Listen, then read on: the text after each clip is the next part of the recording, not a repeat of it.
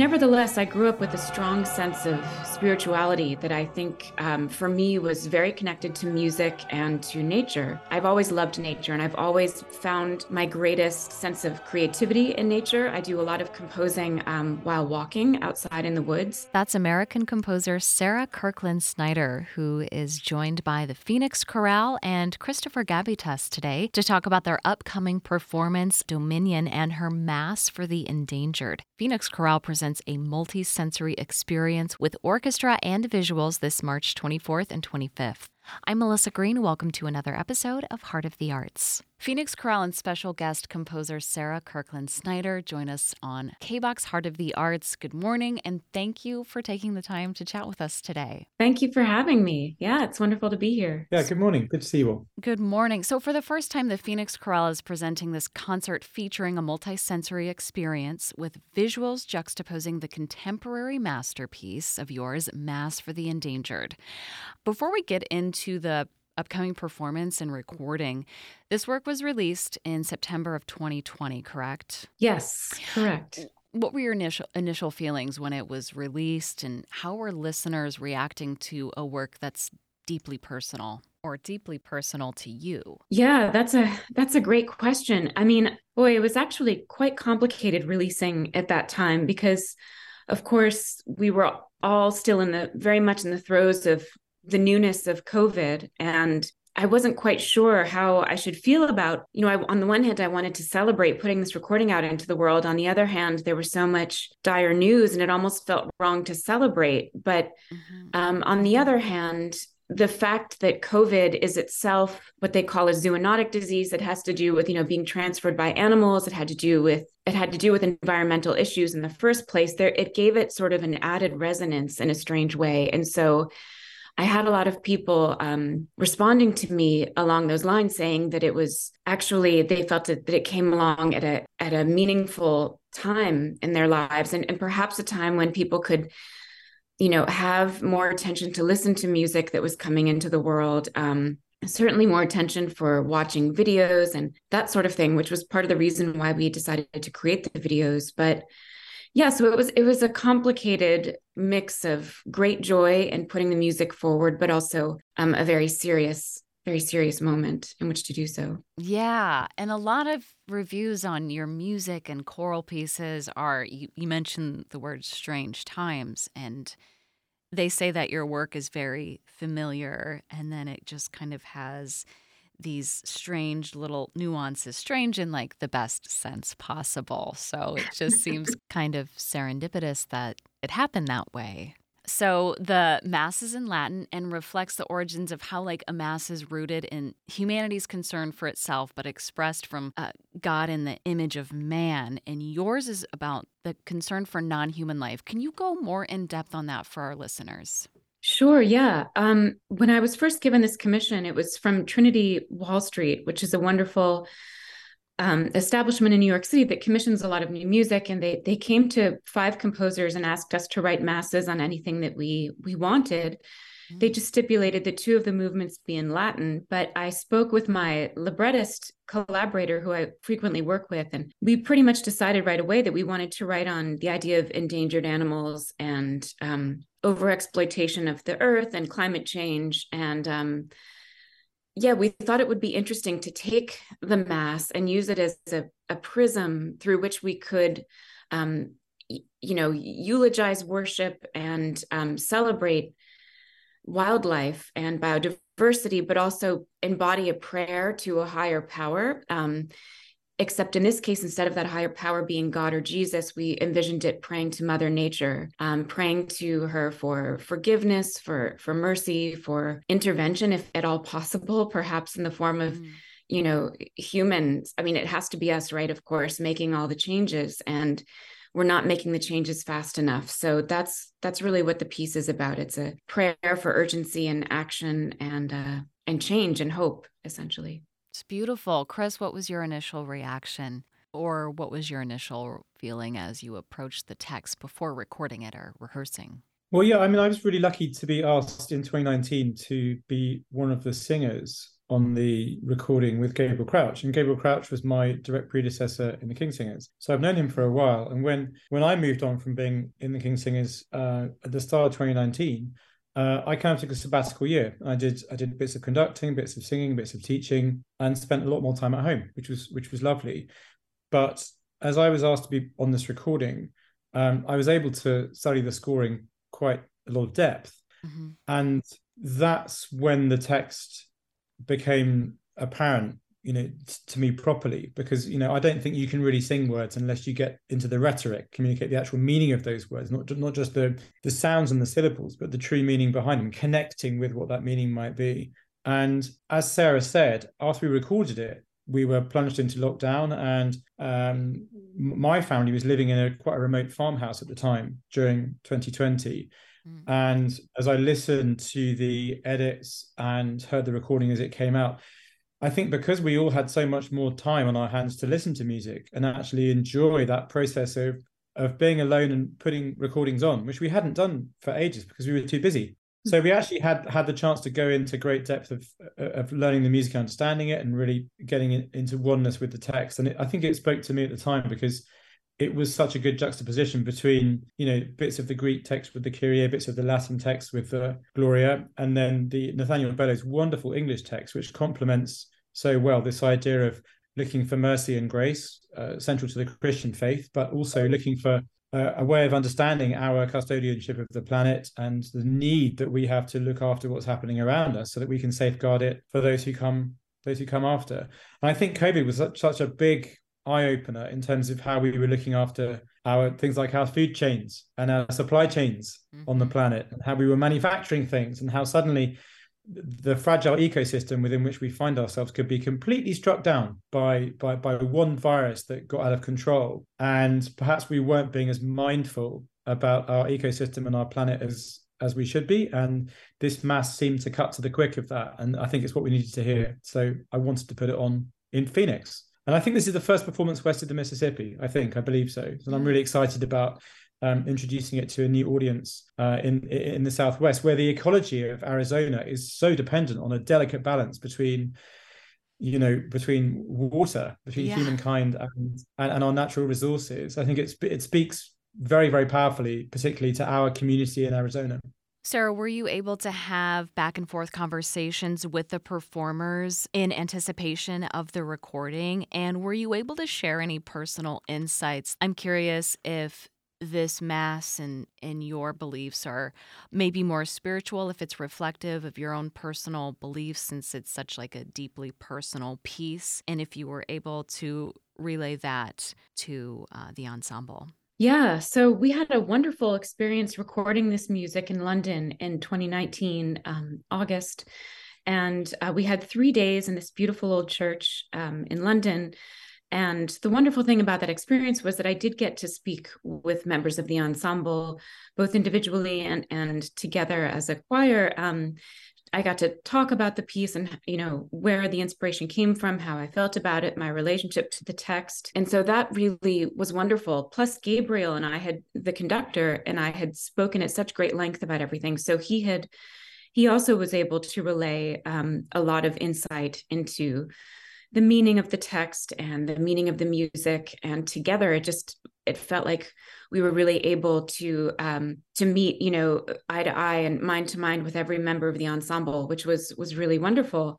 But in terms of my own spiritual background and religious background, I was not raised particularly religiously. My parents took us to church for a couple of years in high school. I think they felt guilty that they hadn't really exposed us to any kind of religion because they had both been raised going to church, but it didn't really stick. And my parents were not particularly religious. Nevertheless, I grew up with a strong sense of spirituality that I think for me was very connected to music and to nature. I've always loved nature, and I've always found my greatest sense of creativity in nature. I do a lot of composing while walking outside in the woods. That's sort of my preferred mode of composing. So this piece really enabled me to bring those interests together in a way that I never really had. When I was writing the piece, as I mentioned, I always take walks in the woods, but in this case, I took my computer outside. We have a creek out in the backyard with a bridge, and I would sit there every day with my computer, just writing outside so that I could really absorb a sense of the sounds of nature and the feeling of being outside the entire time that I was writing it. So yeah, for me, this piece I was just able to really bring together or find, sort of live in the cathedral of my own spirituality, which is to say, this house of music and nature combined. So it felt like a very deeply personal and spiritual piece for me for that reason. And Chris, we've talked before about how religion plays such a big role in all of classical music and origins and choral music. Do you think there's a shift happening, especially after recording this mass, in terms of inspirations for choral music?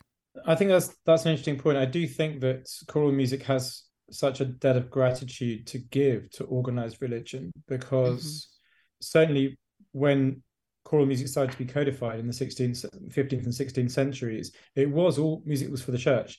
And the reason for that essentially was that the church wanted the same music to be sung at the same point in time during the same services, so that the same praise was being offered in the same manner. Uniformity was very important to them. So of course, codifying it was essential so that the plain song could be performed in the same manner no matter where you were within the Christian kingdom. And so we have that debt of gratitude to give to organized religion for the beginnings of our choral craft that we still enjoy today. But I do think there's more of a humanist influence, which is all pervading through music now. And I was at the ACDA convention, American Choral Association, in Cincinnati a couple of weeks ago, and it was notable that a larger percentage than I'd noticed before of the choral music was thematically related to very much our zeitgeist at the moment, very much to do with stories and points of human interest, which were not necessarily sacred, but more about asserting personality and asserting equity and equality, and making sure that the issues which we're talking about in our daily narratives now are being represented within our art form. And I think that's a very natural thing to do. I mean, for centuries, we've talked in music about hope and fear and love and war and drinking and faith and all of these things which are all pervading no matter what society we're in. But at the moment, it's much more about exploring how we can come together and find a voice for everyone, and that there should be a sense of belonging no matter where we start our journey. When we're listening to music, we should feel as though we're in an inclusive space where all are welcome, and all our feelings and our wherever we are on whatever spectrum we consider ourselves to be on, intellectual or with regard to gender or anything else, race, we need to feel as though we're allowed a sense of place and a sense of space. And that's partly why we're taking this project with this very special mass into a secular environment, because we don't want anybody to feel that they can't come and enjoy this music and the message behind it because they feel they don't want to cross the threshold of a religious building. And so we're saying to the community in Phoenix, come one, come all. You know, if you like choral music, if you like any kind of music, and you want to be involved in an immersive experience, then we welcome you, because this is something that we feel will be so enriching. The message is universal, the music is universal, and the space is universal. You said something about it being universal and giving a voice. Especially over the past couple years, I think it's more important to invite people in to feel like they're a part of something, or that might bring them closer to understanding that here's a community that I really relate to. Because with things that are happening in our culture now, I think people lose touch when they feel like they don't know their own voice or where it fits in. I agree. And I think it's so easy for people to feel that classical music and live performance such as that is very other, and that they're not welcome, because it might be seen as being exclusive or elite and something that they don't know about. And because they don't know about it, they don't feel welcome. And what we're trying to do is change the narrative and break down some silos, particularly in Phoenix, but also across the community as a whole, and say, no, this is for you. If you think you might enjoy a different sort of experience, then come and try this out. And I think that the wonderful thing that Gabriel Crouch did with his group Gallicantus, who made the recording, and also with Sarah, and then with Deborah Johnson, who is the lady at Candy Stations, who came up with these incredible graphics, and Nathaniel Bellows, a librettist. The whole team of people came together from very different perspectives and put together an immersive multimedia creation that can be turned into an event which speaks on so many different levels that I think anybody would find a takeaway which resonated with them. So it's not the same as sitting on a hard chair in a cold building, looking up at a crucifix and thinking, I don't understand this text and I feel as though I shouldn't be here. It's about walking into a museum and experiencing completely holistically embracing art using sight and sound. And, you can almost taste and see the colors in the visuals and in the music. It's so multisensory. And I think it's a new, unique and powerful offering within the Arizona music scene as a whole. I think it's an extraordinary experience. We're so grateful to our supporters for allowing us, and to our board for allowing us to go ahead with it. And we think it's a really groundbreaking moment within the art scene in the city. And so we just want as many people to experience it as possible. Yes. And talk about the artwork of Deborah Johnson. This is being projected. I've seen some of her work that look like they're nebulas, and then how it kind of, that really out there world reflects, our inner world and what our cells and what our makeup looks like. Yeah, boy, Deborah she is a force of nature. She's got so many wonderful ideas that are interconnected through all these different levels. Initially we talked about creating this cathedral of the cosmos, which is, she envisioned all the endangered animals going up to heaven and living, in the afterlife in this cathedral in the sky. And so that was an inspiration. But then she also was interested in sacred geometry and in the primordial soup and where, initial cells came from. And she wanted to create all these things in this intricate way, this intricate narrative that would sort of point in different directions at different times, while always being very visually stimulating and evocative. And so she's wildly creative. And part of the reason why she calls herself Candy Stations is she will take all kinds of different organic matter to get inspired and create her art. For instance, with the first video one of the first videos, Sanctus Benedictus, she took the dye from Skittles candy and swirled that into cream, and then took those images and worked with CGI and turned them into this kaleidoscopic phantasmagoria. I mean, it's amazing to me, but she often starts with these very organic materials and then evolves them in this very complex way with her computer. Yeah, I mean, she's just spectacular. I'd come to know her work through several other videos by other composers that she'd worked with, and I'd just always really admired her work. And I'm so thrilled that she could do this, because I think she brought so much to the project. Yeah, didn't you guys work together on your work by piece for Hildegard von Bingen? Is that a similar... Right? Yeah, we're actually just starting that now. Okay. But that's right. We're working on that together, and we're also working on an orchestra piece for the Rochester Philharmonic about the history of photography for the George Kodak Institute in Rochester. So yeah, we're involved in a few different projects together. And Chris, I know you guys have these open rehearsals, and there's one coming up this Friday on the 17th. Has the choir been rehearsing with these images? Is that taking space in the rehearsal space right now? No, it hasn't. That's a really interesting point. What we have done is shared the YouTube videos, which of course any of your listeners could access as well, which allow you to listen to the Gallicantus recording, but with the images playing at the same time. And we've encouraged our singers to do that. And I know many of them, if not all of them, have done so. But they will experience for the first time the true splendor of the experience, the immersive experience, when we're in the Art Museum for the dress rehearsal, which is going to be a week on Thursday, which is the night before the opening performance. And that's when it will all come together. And I think before that, in our rehearsals before that point, we need to focus very much on making sure that our part in that, the music, is as good as it can possibly be. And in fact, even when we were recording it, we didn't have the benefit of the visuals there in the church in London. But it's something which it's almost completed the picture, because Nathaniel Bellows' text is so evocative and so wonderful.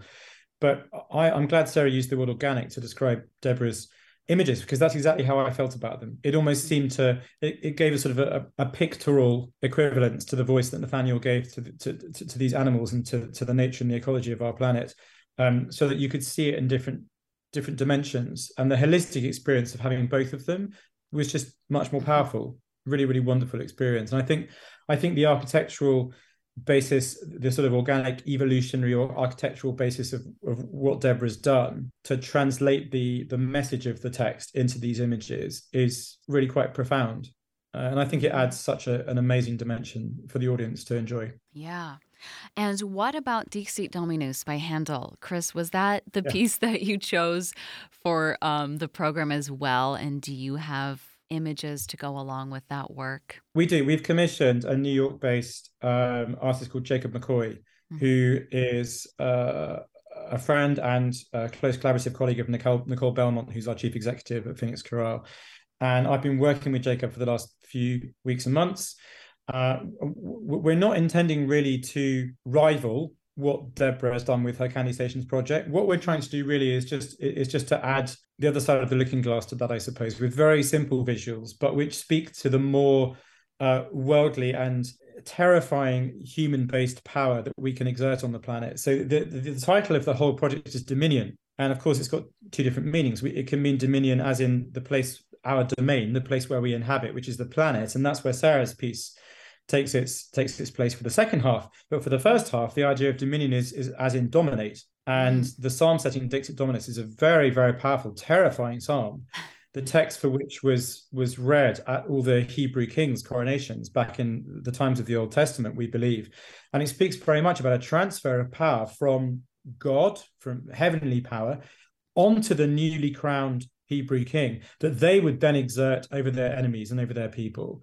And so this is mankind trying to have the power of God over the planet and over our fellow man. And that's a massive contrast to what we have in the second half, which is this reminder that actually we oughtn't to exert the power that we're capable of exerting, because the delicate balance of nature is being and continues to be destroyed by this idea of domination that humankind has over the planet. But I wanted to go for shock and awe in the first half, and then for gentle exhortation in the second. And I hope that the juxtaposition will work well. But I'm really delighted with the images we have for that first half and for the handle. Yeah. I'm sure it will. It sounds like a lovely balance of these two choral masterpieces. And Sarah, I'm curious, since your name in choral music has been bouncing around the classical contemporary music world for some time, who are some of your biggest choral influences? Yeah, actually, I would say the biggest influence on my choral writing is Mozart. I sang I sang the Requiem several times, and that piece is just so deeply etched in my soul that I think there's a lot of that influence there.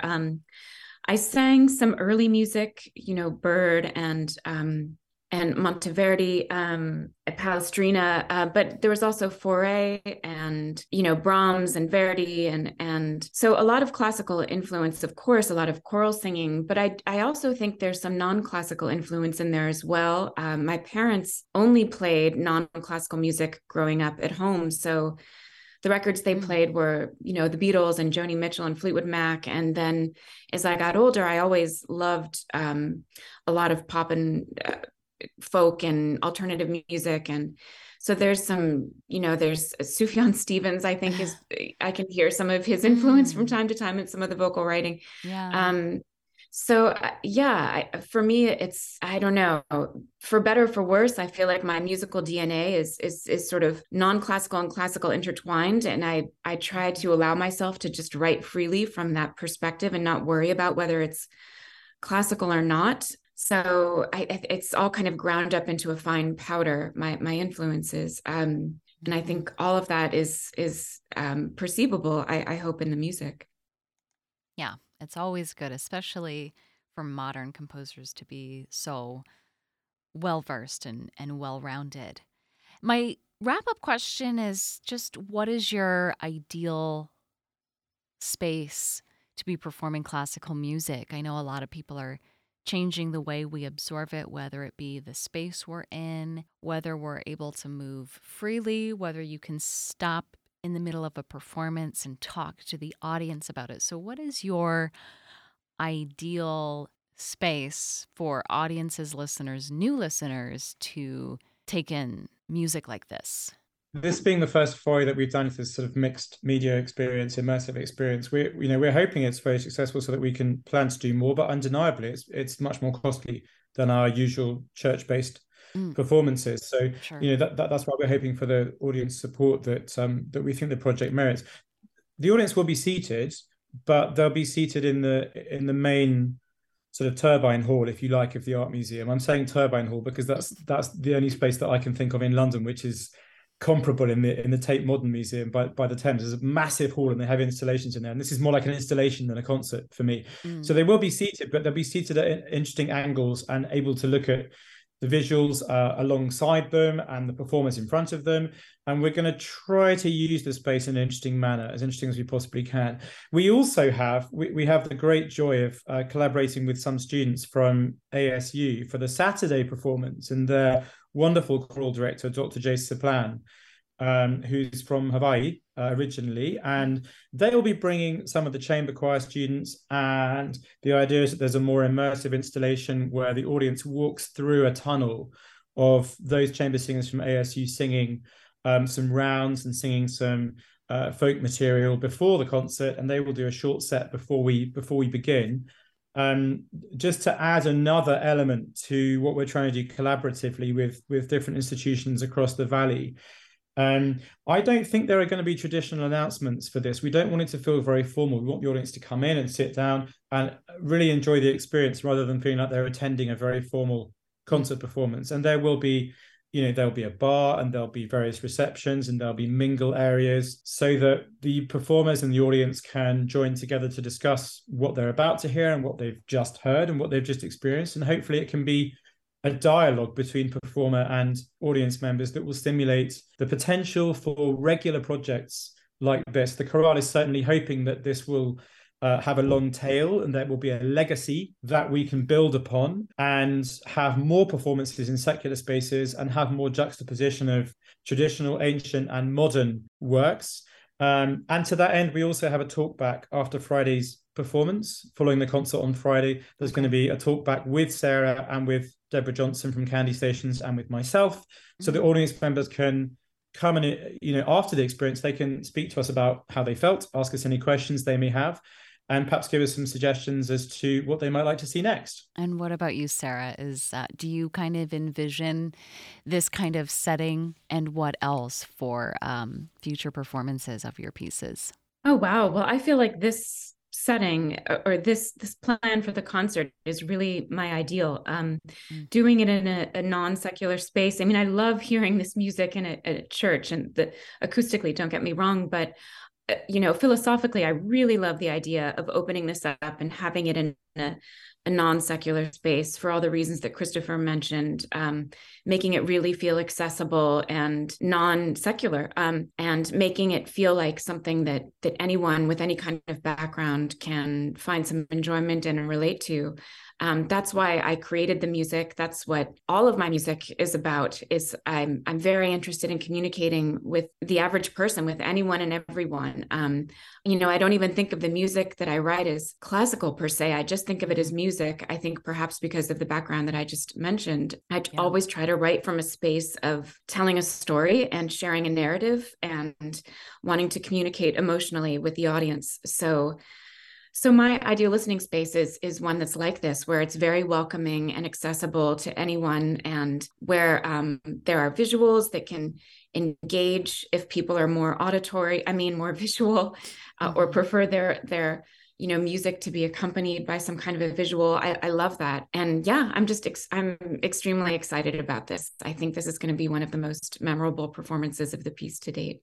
It sounds like a very favorable space and experience, and I'm excited for our listeners and audiences to hear all about it. Thank you both for taking the time for Heart of the Arts today, and we'll see you next weekend in Phoenix. Wonderful. Looking forward to seeing you too, and thanks so much for having us. Thanks. Okay. Bye. Thanks. Bye. Bye. That's American composer Sarah Kirkland Snider, joined by the artistic director of Phoenix Chorale, Christopher Gabitas. They'll be performing her Mass for the Endangered along with Dixit Dominus by George Friedrich Handel, a multi-sensory event happening March 24th and 25th at the Phoenix Art Museum. For tickets and more information, head to phoenixchorale.org. For KBOX Heart of the Arts, I'm Melissa Green.